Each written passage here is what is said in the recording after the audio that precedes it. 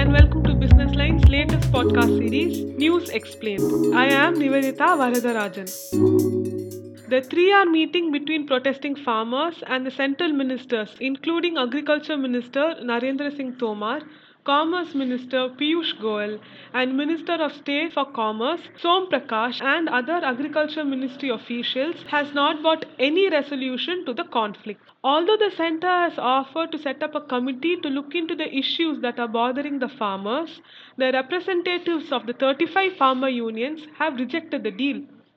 Various farmer unions across India have been protesting for over 2 months now. In fact, thousands of farmers from Punjab, Haryana, Uttar Pradesh, and Uttarakhand had made their way to Delhi as part of the Delhi Chalo campaign, which was supposed to be held between the 26th and the 27th of November before the police stopped them. What was supposed to be a 2-day protest has become a marathon event. But why are the farmers protesting in the first place? Here's a quick recap. The centre passed 3 farm bills in September this year despite stiff opposition both inside and outside Parliament.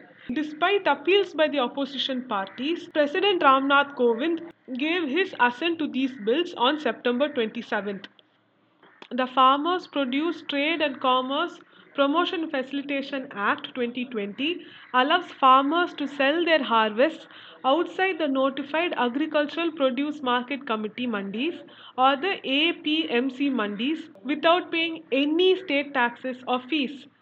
The Farmers Empowerment and Protection Agreement on Price Assurance and Farm Services Act 2020 facilitates contract farming and direct marketing.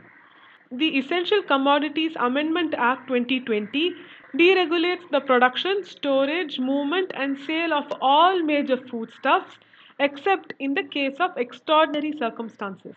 These acts triggered immediate protests from farmers, especially in Punjab and Haryana. Farmer unions claim that these laws will dismantle the minimum support price system, that corporate houses will fix the prices, and that they will not get an assured price for their crops. But the government has said that the new laws will provide choice both in terms of place of sale and the buyer to the farmers. The government also claimed that these acts will help farmers access new technology too. If that's the case, why are the farmers protesting? Well, the point of contention is the Farmers Produce Trade and Commerce Promotion and Facilitation Act 2020. As I've already told you, this act allows farmers to sell their produce outside the APMC mandis. Now, the government makes most of its purchases via the mandis. However, the farmers fear that the tax-free private trade outside these mandis will make the mandis unviable and they will not get the minimum support price for their crops. The minimum support price or the MSP is preset by the central government and it purchases produce from the farmer at this rate, regardless of the market rate. They want the MSP to be included in this law. They also want the centre to drop plans to cut concession given to farmers for the power which is used for agriculture. Despite multiple assurances from Prime Minister Narendra Modi, Home Minister Amit Shah, as well as the top leaders of the centre and the BJP, the farmers remain undeterred. So, what's the way out? Currently, it looks like both the farmers and the centre are not willing to relent. Even if the centre meets some of the agitating farmers' demands, it might not stop the protests.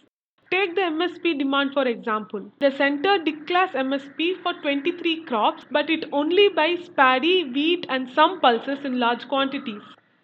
A 2015 report said that only 6% of the farmers, yes, you heard it right, only 6% of the farmers in India sell their crops at MSP rates. This means even if the centre gives in to the demand of the agitating farmers, most of the farmers in this nation would not benefit. Having failed to stop the laws in parliament, the opposition parties are now trying to gain political momentum from the protest. The Congress, which promised to pass similar laws in 2019, is opposing them now. The party's former president, Rahul Gandhi, has once again evoked his famous Soot Boot Ki Sarkar jibe against the government. Other parties in the opposition have also slammed the center for its response to the protests.